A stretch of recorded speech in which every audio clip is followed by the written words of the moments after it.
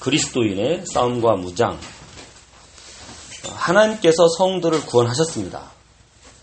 그리고 그 성도에게 승리하는 길을 예비하셨습니다. 어떻게 해요? 말씀으로.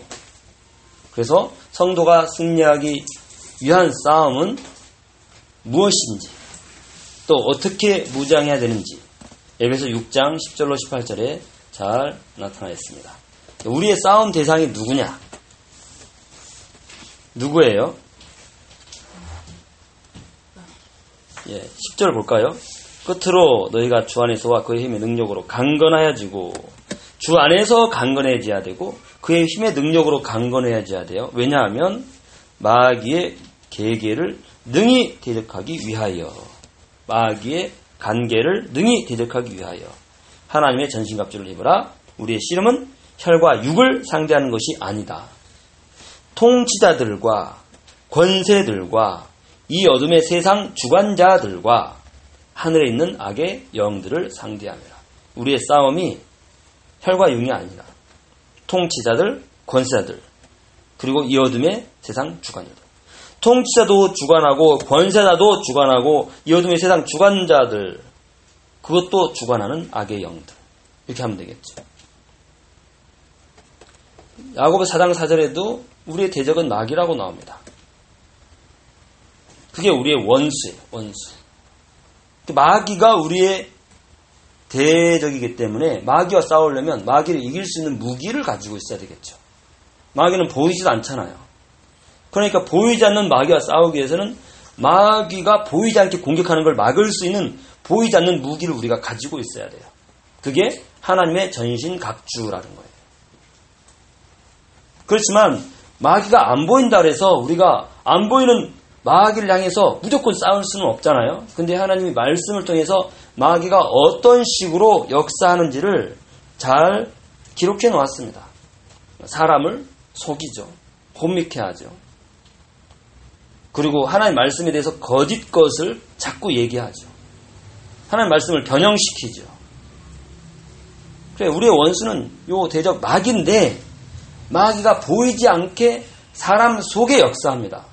창세기 3장에 선악과를 따먹도록 마귀가 했습니다. 마귀가 따서 선악과를 준 것이 아니라 따먹도록 유혹을 했죠. 그래서 여자가 먼저 유혹을 받고 여자가 따서 남자를 유혹하잖아요. 뱀이 직접 남자한테 가서 유혹을 하거나 남자한테 가서 선악과를 따줬으면 안 먹었겠죠. 근데 여자한테 와서 유혹을 하고 여자가 먹고 좋아서 남편한테 줬단 말이에요.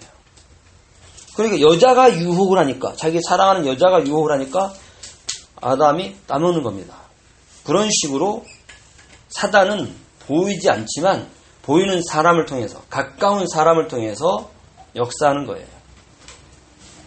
그게 이 원수 마귀가 역사하는 방법입니다. 어떻게 해요? 하나님의 말씀에 대해서 변형을 시켜요. 하나님의 말씀 가지고 한다고. 하나님의 말씀을 뒤집어서, 왜곡시켜서 대적하게 만드는 거예요. 하나님이 에덴 동산에 있는 모든 실과를 다 먹으라 이렇게 말씀하셨거든요. 그렇지만 중앙에 있는 나무의 실과 열매는 먹지 말라 그랬어요. 그런데 마귀는 여기 전체에 있는 나무의 열매를 먹지 말라고 하더냐? 이렇게 물어보잖아요. 참으로 그렇게 하더냐? 이렇게. 그 마귀가 하나님의 말씀 가지고, 심지어는 예수님한테 와서도 그래요. 예수님이 40일 동안 굶주렸습니다. 금식기도 하느라고. 근데 마귀가 딱 와가지고, 야, 너 그리스도 맞아? 맞다. 그럼 이 돌로 떡 만들어 먹어봐. 지금 배고프잖아요. 아주 배고프잖아요. 그리고 능력이 있잖아요. 예수님 능력이 있어요. 진이가 물 마시는 것보다 더 쉽게 떡을 만들 수 있어요. 돌 가지고. 당연한 거 가지고 하잖아요. 근데 그 능력을 너를 위해 쓰라는 거죠. 너를 위해. 너를 위해가 안 되거든요. 하나님 나라를 위해서인데. 예수님도 말씀 가지고 얘기하죠. 떡으로만 사는 것이 아니다. 하나님 입으로 나오는 모든 말씀으로 살 것이다. 높은 데서 뛰어내려라. 하나님 말씀에 기록되어 있지 않았냐. 기록된 말씀 가지고 한다니까요. 그런데 왜곡을 시켜요. 하나님 말씀을. 변형을 시켜요. 그래가지고 결국은 하나님을 대적하게 만드는 거예요. 목적을 바꿔버리는 거예요. 목적을. 예수 예수 예수 부르면서 목적을 바꾸는 거예요. 십자가 십자가 십자가 하면서 예수님이 지셨으니까 우리는 편하게 가면 된다 이거예요. 그런 십자가가 어디 있습니까? 교회는 피밭이에요. 피밭. 교회의 다른 이름이 피밭입니다. 아겔다마가. 피밭 위에 세워지는 게 교회예요. 예수님이 피 흘리고 죽은 다음에 세워진 것이 교회고, 초대교회는 예수님 피뿐만 아니라 사도들의 피가 많이 뿌려졌어요.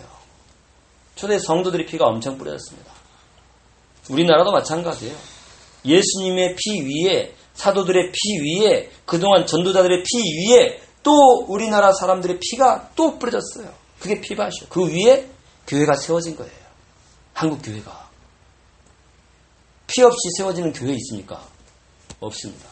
십자가 없이 교회가 세워집니까? 안 돼요.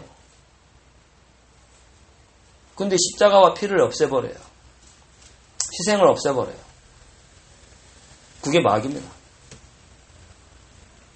그러면서 이 원수와 마귀의 역사하는 방법이 뭐예요? 가장 필요한 부분을 긁어줘요. 가장 궁금한 거, 호기심 있는 거 이런 거를 긁어줘요. 성경도 난해한 부분을 생각해가지고 이거 왜 이렇게 되는 거지? 아니 지가 머리가 얼마나 좋다고 자꾸 난해한 걸 생각하냐고요. 모르면 넘어가요. 난해한 것을 풀어주는 이런 박식하다고 하는 사람들이 많이 있어요. 그래가지고 이상하게 또 풀기도 해요. 서로가 이렇게 풀고 저렇게 풀고. 뭐 왜 난해주를 푸는지 아세요? 난해한 부분을? 자기가 지혜가 남들보다 뛰어나다 이거예요. 이걸 말하고 싶은 거예요. 사람들한테. 그래서 내가 남들보다 뛰어나니까 나한테 와서 배워라 이거예요. 사람이 가르칠 수 있는 게 아닙니다. 성경은. 하나님이 가르치는 겁니다. 아멘. 그래 먹을 거. 예수님이 가장 필요한 게 먹을 거였어요. 그때 40일 동안 굶었기 때문에. 근데 그걸 네가 만들어 먹어라. 이렇잖아요. 아담이 항상 제일 중앙에 큰 나무가 있어. 선악과 나무. 항상 보고 생각하는 것이 임마누엘이에요. 임마누엘. 하나님 나와 함께 하신다. 나는 하나님의 보호 아래 있다. 하나님의 축복과 그 능력 아래 있다. 나는 하나님과 교제하는 자다. 그게 저기 선악과입니다. 그 보고, 그 나무를 보고 생각하는 게. 근데 마귀는 그걸 딱 바꿔가지고 왜 이것만 못 먹겠냐? 이렇게 되는 거잖아요. 마귀가. 왜 이 성경만 못 풀지? 이거 똑같은 거잖아. 자꾸 억지로 풀려다가 망한 사람이 많다고 베드로 사도가 얘기하잖아요. 그래서 야 너도 살아야 될 거 아니냐. 대부분 신앙이 그래요. 아니 예배도 좋지만 나도 살아야지. 나도 먹고 살아야 될 거 아니냐. 먹고 살아야 되는데 어떻게 예배만 드리고 사냐. 나도 직장 일을 해야 되는데 어떻게 예배만 드리고 사냐. 여기다가 직장 잘리면 네가 책임져 줄 거냐. 이런 거예요. 내가 공부해가지고 좋은 대학 가야지 네가 내 미래 책임져 줄 거냐. 예배도 좋지만 나는 공부를 열심히 해야 돼. 다 그렇습니다. 그런 핑계가 있어요. 이번에 좋은 거래 건수가 있는데 예배를 드리다가는 이 건수를 놓쳐. 이 건수 놓치면 네가 책임져 줄 거냐. 예배보다 이번에 계약해야 될 그 건수가 더 중요해. 우리 회사에 존립이 거기에 담겨 있어. 회사가 유지되느냐 망하느냐가 이번 사건에 달려있다. 이번 한 건에. 그럼 가야 되잖아요. 다 그렇게 살아요. 나도 좀 살아야 된다. 하나님 뭐라 그래요? 복음을 왜 죽어라. 복음을 왜 죽어라. 예수를 왜 죽어라. 예수를 왜 죽는 자는 살 것이다. 복음을 왜 죽으려고 하는 자는 살 것이다. 근데 자기 목숨을 왜 살려고 한 자는 반드시 죽을 것이다. 그 말씀은 지식으로 남아있어요. 항상 우선순위가 나도 살아야 될 거 아니냐. 직장을 유지해야 될 거 아니냐. 직장 잘리면 어떻게 해? 공무원이 복음 전하다가 직장 잘리면 어떻게 해? 철밥통. 교사가 복음 전하다가 선생질 못하면 어떻게 돼? 직장 다니다가 직장에서 쫓겨나면 어떻게 돼? 그것 때문에 지금 복음이 다 다 없어져 버린 거 아니에요. 우리가 찬양하다가 감옥 가면 어떻게? 나도 살아야 될 거 아니냐? 복음은 내가 사는 게 아니라 내가 죽어서 복음이 흥황하는 거예요. 내가 죽어야 그 위에 복음이 또 세워지는 거예요. 교회에서 희생하라 그러는데 희생은 절대 안 하라. 왜? 사실은 그 메시지가 예수 믿으면 성공합니다. 이쪽으로 가니까 그런 거예요. 예수 잘 믿는 사람은 죽는 겁니다. 복음을 위해서. 아멘. 내 삶을 희생시키는 거예요. 그게 복음이에요. 근데 그 희생이 안 돼. 나는 희생한다고 했는데 하나님이 거기다 축복을 부어버려. 누가 더 희생을 잘하느냐? 누가 더 헌신을 잘하느냐? 이게 교회인 거예요. 자꾸 비교하는 것이 아니라 섬기는 거, 희생하는 거. 말씀 성취를 위해서 내 인생을 드리는 거. 그게 내가 생존하려고 하는 이 마귀와 내가 죽어야 된다는 우리 하나님 말씀과의 싸움이 내 안에서 일어나잖아. 그게 싸움인 거예요. 귀신이 머리카락 풀어헤치고 피 흘리면서 나타나는 게 그게 영적 싸움이 아니라 나의 삶에서 지금 매 순간순간 무엇을 선택할 것이냐? 매 순간 말씀을 선택할 것이냐? 세상의 지식을 선택할 것이냐? 그 싸움이라니까요. 매 순간 내가 나의 삶의 현장에서 예배할 것이냐? 아니면 다른 사람들이 가는 그 길, 멸망의 길을 함께 갈 것이냐? 그 싸움이 항상 일어나고 있다니까요. 어떻게 대항해야 됩니까? 요 마귀와 싸움에서 우리를 잡아 삼키려 하고 너희 대적 마귀가 우는 사자같이 두루다니며 삼킬 자를 찾나니 그랬잖아요. 어떻게 대항해야 돼요? 우리의 삶을 제사로 드리는 거예요. 산제사로. 마귀를 대적하는 거예요. 나를 하나님의 의의 병기로 드리는 겁니다. 내 인생이, 나의 삶이 하나님의 말씀에 충만한 삶으로 가는 거예요. 그래서 자꾸 방법 배우는 거 잘못됐어요. 일시적으로 그거 맞는 것 같지만 하나도 맞는 게 아닙니다. 내가 지금 영적 싸움을 못한다 할지라도 복음을 붙잡는 속으로 들어가야 되는 거예요. 복음을 붙잡는 속으로. 하나님은 살아계십니다. 하나님 우리와 함께 하십니다. 아멘. 그래서 우리는 무장을 해야 되는 거예요. 무장. 어떤 무장이요? 하나님의 전신갑주를 입으라. 아멘. 하나님의 전신갑주를 입으라. 그러니까 육신의 무장이 아닙니다. 영적인 무장을 하라는 거예요. 아멘. 방어 무기 5가지가 있고 공격 무기 2가지가 있습니다. 공격 무기 2가지. 방어 무기는 뭐죠? 방어를 해야 되는 거예요. 그런데 에베소 6장 10절로 18절 보니까 전시갑주를 입으라 그러놓고는 먼저 보죠. 구원의 투구를 쓰라 그러죠. 투구가 있어야 되죠. 지금도 군인들은 머리에 헬멧 씁니다. 이거. 옛날에도 구원의 투구를 썼어요. 머리를 감싸서 머리를 보호하는 거. 그 다음 가슴을 보호하는 흉배. 그리고 허리띠. 허리띠는 전쟁 안 해도 허리띠 차잖아요. 막 뛰고 그러려면 허리띠 차야 돼. 근데 허리띠에다가 총도 차고 실탄도 메고 막 하잖아요. 지금 칼도 차고. 허리띠가 있어야 돼요. 옛날에도 다 칼 찼잖아요. 긴 칼, 허리띠, 그리고 신발. 신발이 튼튼해야 돼요. 그래야 막 산이든 계곡이든 가시밭길이든 막 뛰어다닐 수 있죠. 근데 신발이 안 맞으면 굉장히 힘들겠죠. 그리고 방패가 있어야 돼요. 불화살을 막기 위해서. 이 말은 뭐냐면 이 머리에는 하나님의 구원의 감격으로 충만해야 된다. 구원. 구원의 확신과 그 감격 머릿속에. 무엇이 우리를 구원했냐? 예수 그리스도가 우리를 구원했고 예수님이 십자가의 죽으심으로 내 죄를 사했다. 그 내용으로 가득 차야 되는 거예요. 그냥 구원의 투구 그게 아니라 예수님이 십자가에 죽으시고 부활하신 것은 성경을 이루기 위함이다.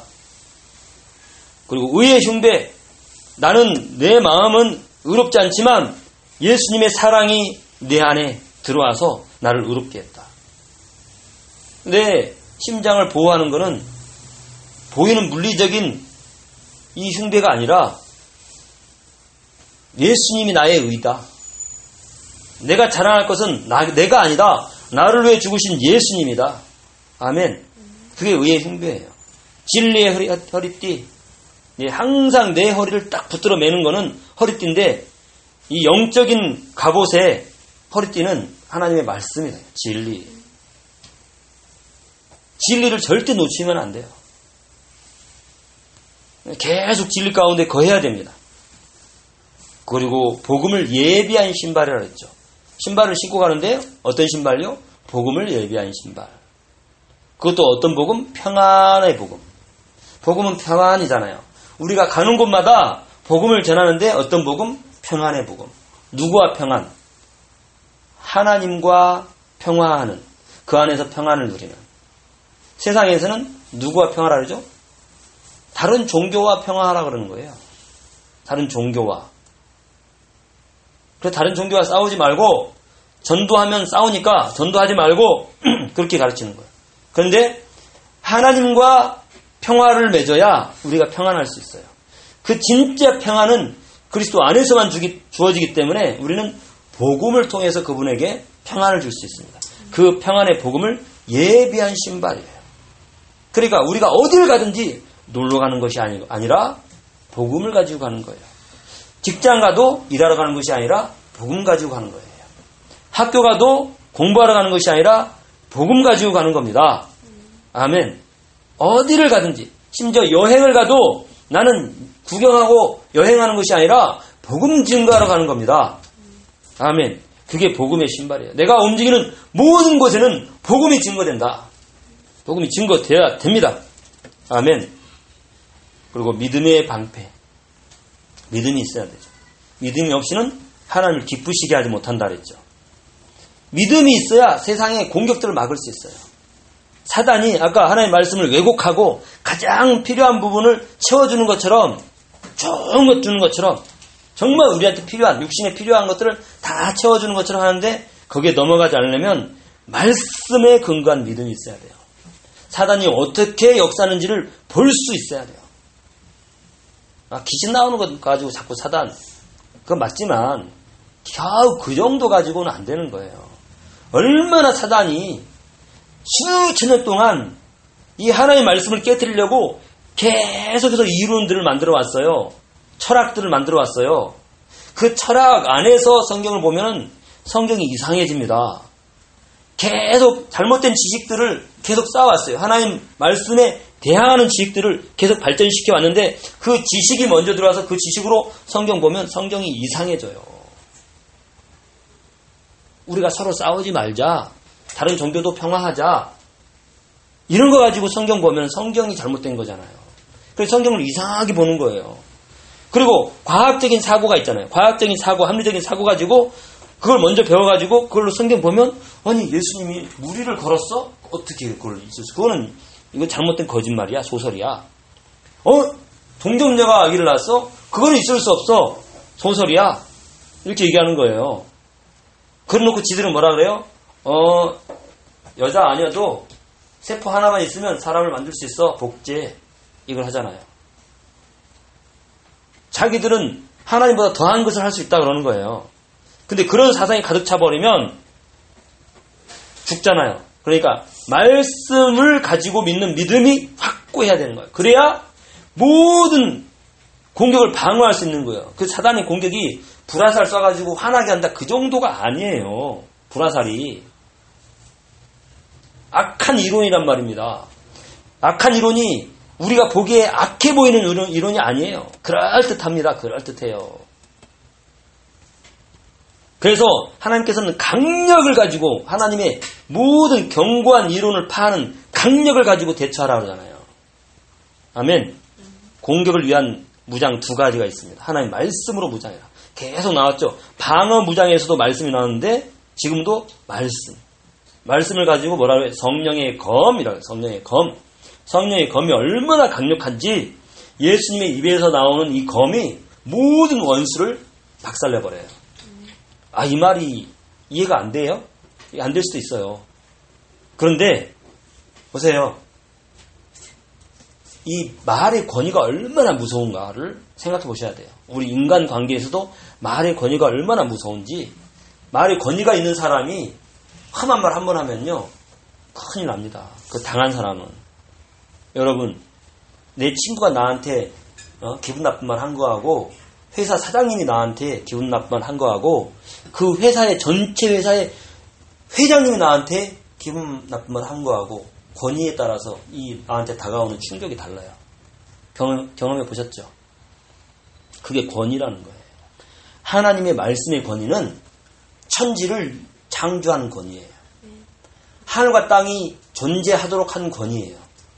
그 정도가 아니라 없앨 수 있는 권위예요. 한 나라, 한 시대를 세우거나 무너뜨리거나 없앨 수 있는 권위가 하나님 말씀에 있어요. 그게 작은 권위 같아요? 상상을 해보세요. 어떤 대단한 사람도 그 사람의 생명을 하나님이 지고 계셔요. 어떤 대단한 단체라도 그 단체 전체를 한꺼번에 소멸시키거나 살릴 수 있는 권능이 하나님께 달려 있습니다. 근데 예수님은 그 말씀의 검으로 싸운다고 했어요. 그 말씀이 모든 것을 심판한다고 했습니다. 그게 말씀이에요. 그 말씀을 가지라는 거예요. 그 말씀으로 우리는 반드시 승리할 수 있습니다. 그리고 또 하나, 기도예요. 기도. 기도라는 것은 뭐예요? 하나님과 항상 통하는 거죠. 전쟁할 때 최전방에 투입된 그런 특공대 이런 사람들이 무전기 가지고 연락하잖아요. 그래가지고 연락해가지고 여기에 지원 포격을 하라. 그러면 좌표를 딱 알려주면 지원 포격 팍 하면은 거기에 있는 레이더 시설 이런 거 아니면 굉장히 중요한 시설들을 포격해버리면 무너지죠. 아니면 저기 지금 탱크 부대가 막 지나가고 있다. 거기를 포격하라. 그럼 포격하면 무너지는 거 아니에요. 근데 이 본부하고 이 무전기로 통화하는데 탱크가 포격을 할 수도 있지만 포병이 포격할 수도 있지만 비행기를 출격시킬 수도 있어요. 항공들을. 비행기를 다시 말하면 하늘 군대를 동원시킬 수도 있는 거예요. 그게 기도거든요. 기도는 나한테는 힘이 없지만 힘을 주시는 그 하나님께는 어마어마한 능력이 있는 거예요. 말씀 붙잡고 기도할 때 내가 가야 되는 그 현장에 하나님이 하늘 군대도 동원하시고 모든 필요한 것들을 공급하시고 포병 사격도 지원해 주시는 그게 기도예요. 기도의 힘이 어마어마한 거예요. 내 개인이 조그맣게 기도할지라도 하나님은 하늘 군대를 동원하십니다. 천사들을, 천군들을, 아멘, 보이지 않는 천사들을 동원하십니다. 그게 기도예요. 아까도 제가 말씀드렸지만 하나님의 강력이라 했어요. 고린도 후서 10장 4절 5절 보면 우리의 싸우는 무기는 육신에 속한 것이 아니요 그랬어요. 우리의 싸움도 육신에 속한 것이 아니기 때문에 우리 무기도 육신에 속하면 안 되죠. 그리고 우리의 대적은 마귀이기 때문에 마귀를 반드시 박살낼 수 있어야 되죠. 그 마귀가 무엇 가지고 싸우는지를 알아야 돼요. 그래야 그걸 파괴할 수 있어요. 근데 마귀는 뭐냐? 4절 중간부터 오직 어떤 견고한 진도 무너뜨리는 하나님의 능력이라. 그 견고한 진이 뭘까? 뭘까요? 여리고성일까요? 여리고성이 견고한 진이잖아요. 근데 사람들의 머릿속에다가 견고한 진을 형성해냈는데 그게 뭐냐? 이론. 모든 이론을 무너뜨리며 이게 견고한 진을 파괴한다는 거예요. 하나님의 말씀이. 그러니까 하나님의 말씀이 능력이 없는 게 아니라 하나님의 말씀을 붙잡지 않고 거기에 믿음을 들이지 않는 우리가 무능력한 거예요. 우리가 하나님의 말씀을 붙잡고 거기에 믿음을 들이면 그 하나님의 말씀은 견고한 진을 무너뜨리는 강력입니다. 하나님의 강력. 5절 하나님을 아는 것을 대적하여 높아진 것을 다 무너뜨리고 모든 생각을 사로잡아 그리스도에게 복종하게 하니 이 하나님의 말씀은 그렇습니다. 하나님의 강력이 돼요. 그러니까 우리가 이 하나님의 말씀을 그냥 주일날 한번 듣는다 이거 가지고는 안 되는 거예요. 말씀에 뿌리 내리고 말씀을 연구하고 말씀을 조직하고 말씀이 나의 무기가 되도록 계속 우리가 연구하고 기도하고 무릎 꿇고 공부하고 해야 되는 거예요. 아멘. 근데 이게 우리의 영생과 관련이 있잖아요. 나의 미래가 관련이 있는 그것 때문에 막 하루 종일 공부하고 하루 종일 학원 다니고 학교 다니고 막 그러잖아요. 어떤 사람들은 직장 다니면서도 막 밤늦게 공부하고 막 자기 미래를 위해서 자기 몇십 년 안 되는 미래를 위해서. 근데 우리의 이 믿음과 신앙은요 영생에 달려있어요. 영생. 그 비교할 수 있습니까? 세상이 심어놓은 거짓 거기에 속지 마세요.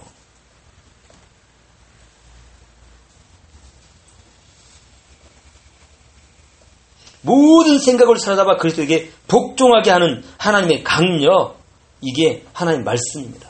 하나님의 말씀의 이론으로 딱 우리가 무장을 해야 돼요. 세상은 타락한 이론, 철학 이런 걸로 무장하기 때문에 그걸 깨트리는 하나님의 말씀으로 견고한 믿음으로 그 말씀의 검을 휘둘러야 되는 겁니다. 아멘. 결론 7가지 무장을 요약하면 구원의 확신, 그리스도의 감격, 진리의 약속을 붙잡고 복음을 전하는 발걸음을 신발을 신어야 되고 염려를 막는 믿음, 공격하는 말씀과 본부와 소통하는 기도 이렇게 해놨는데 7가지잖아요. 근데 가운데 거를 진하게 해놨어요. 왜요? 그게 중요한 거예요. 그게. 이 무기의 완성은 가운데 거예요. 복음을 전하는 발걸음. 이것 때문에 이런 무기가 주어지는 거예요. 그래서 샌드위치처럼 가장 중요한 것이 이 가운데 딱 복음을 전하는 신발, 발걸음 이렇게 해놓고 쫙 가해서 에워싸는 거예요. 믿음을 가지고 진리의 약속을 붙잡고 믿고 그리고 그리스도의 감격으로 하나님의 말씀을 사용하고 구원의 확신 가운데 본부와 소통하는 기도를 드리고 이거예요. 이렇게 쫙 에워싸죠. 가해서 샌드위치 이런 것처럼. 샌드위치보다 뭐죠? 햄버거. 햄버거처럼 토핑을 딱 놓는 것처럼 가운데 중요한 것이 가장 중요한 걸 딱 놓고 하나님이 이걸 말씀하시는 거예요. 그리고 우리가 무장할 이유가 가운데 있는 거예요. 복음을 전해야 될 이유가 있습니다. 우리가 사는 길이 복음을 전하는 발걸음입니다. 그 발걸음이 하나님은 아름답다고 하셨습니다. 복음을 전하는 자들의 발, 복음을 가지고 산을 넘는 자의 발이 어찌 그리 아름답냐. 아멘. 아름답도다. 아멘. 복음 전하는 자의 발걸음. 그래서 우리는 직장 가는 게 아닙니다. 학교 가는 게 아닙니다. 분명히 직장이고 학교지만 복음을 전하러 갑니다. 나는 잠을 자는 게 아니에요. 복음을 전하기 위해서예요. 아멘. 밥을 먹는 게 아닙니다. 복음을 전하기 위한 식사입니다. 이게 우리가 무장해야 돼요. 하나님의 말씀으로, 기도로, 헌신으로, 믿음으로 무장해서 복음 가지고 나가는 겁니다. 기도하겠습니다. 저는 그리스도시요 살아계신 하나님의 아들이십니다. 하나님이 구원하셨습니다. 승리의 길을 주셨습니다. 그 승리는 우리가 계속 싸워서 승리하는 것입니다. 불이 계속 탈 때만 존재하는 것처럼, 탈 것이 더 이상 없으면 그 불은 꺼지는 것처럼 우리는 계속 전도를 하는 걸 통해서 교회는 존재합니다. 더 이상 전도할 것이 없으면 교회는 존재할 이유가 없습니다. 그래서 하나님께서 지금 교회를 존립시키는 것은 하나님 땅끝까지 복음을 전하라는 것입니다. 하나님 그 전해야 될 대상이 있고 받아야 될 사람이 있기 때문에 지금 교회를 존재시키는 주님, 우리가 사명을 확고히 하게 하여 주시옵소서. 우리가 이 사명을 위해서 하나님 말씀과 기도로 무장하게 하옵소서. 참된 믿음과 감격으로 무장하게 하옵소서. 하나님과 통하는 기도의 사람들이 되게 하여 주시옵소서. 감사하며 예수 그리스도 이름으로 기도합니다. 아멘.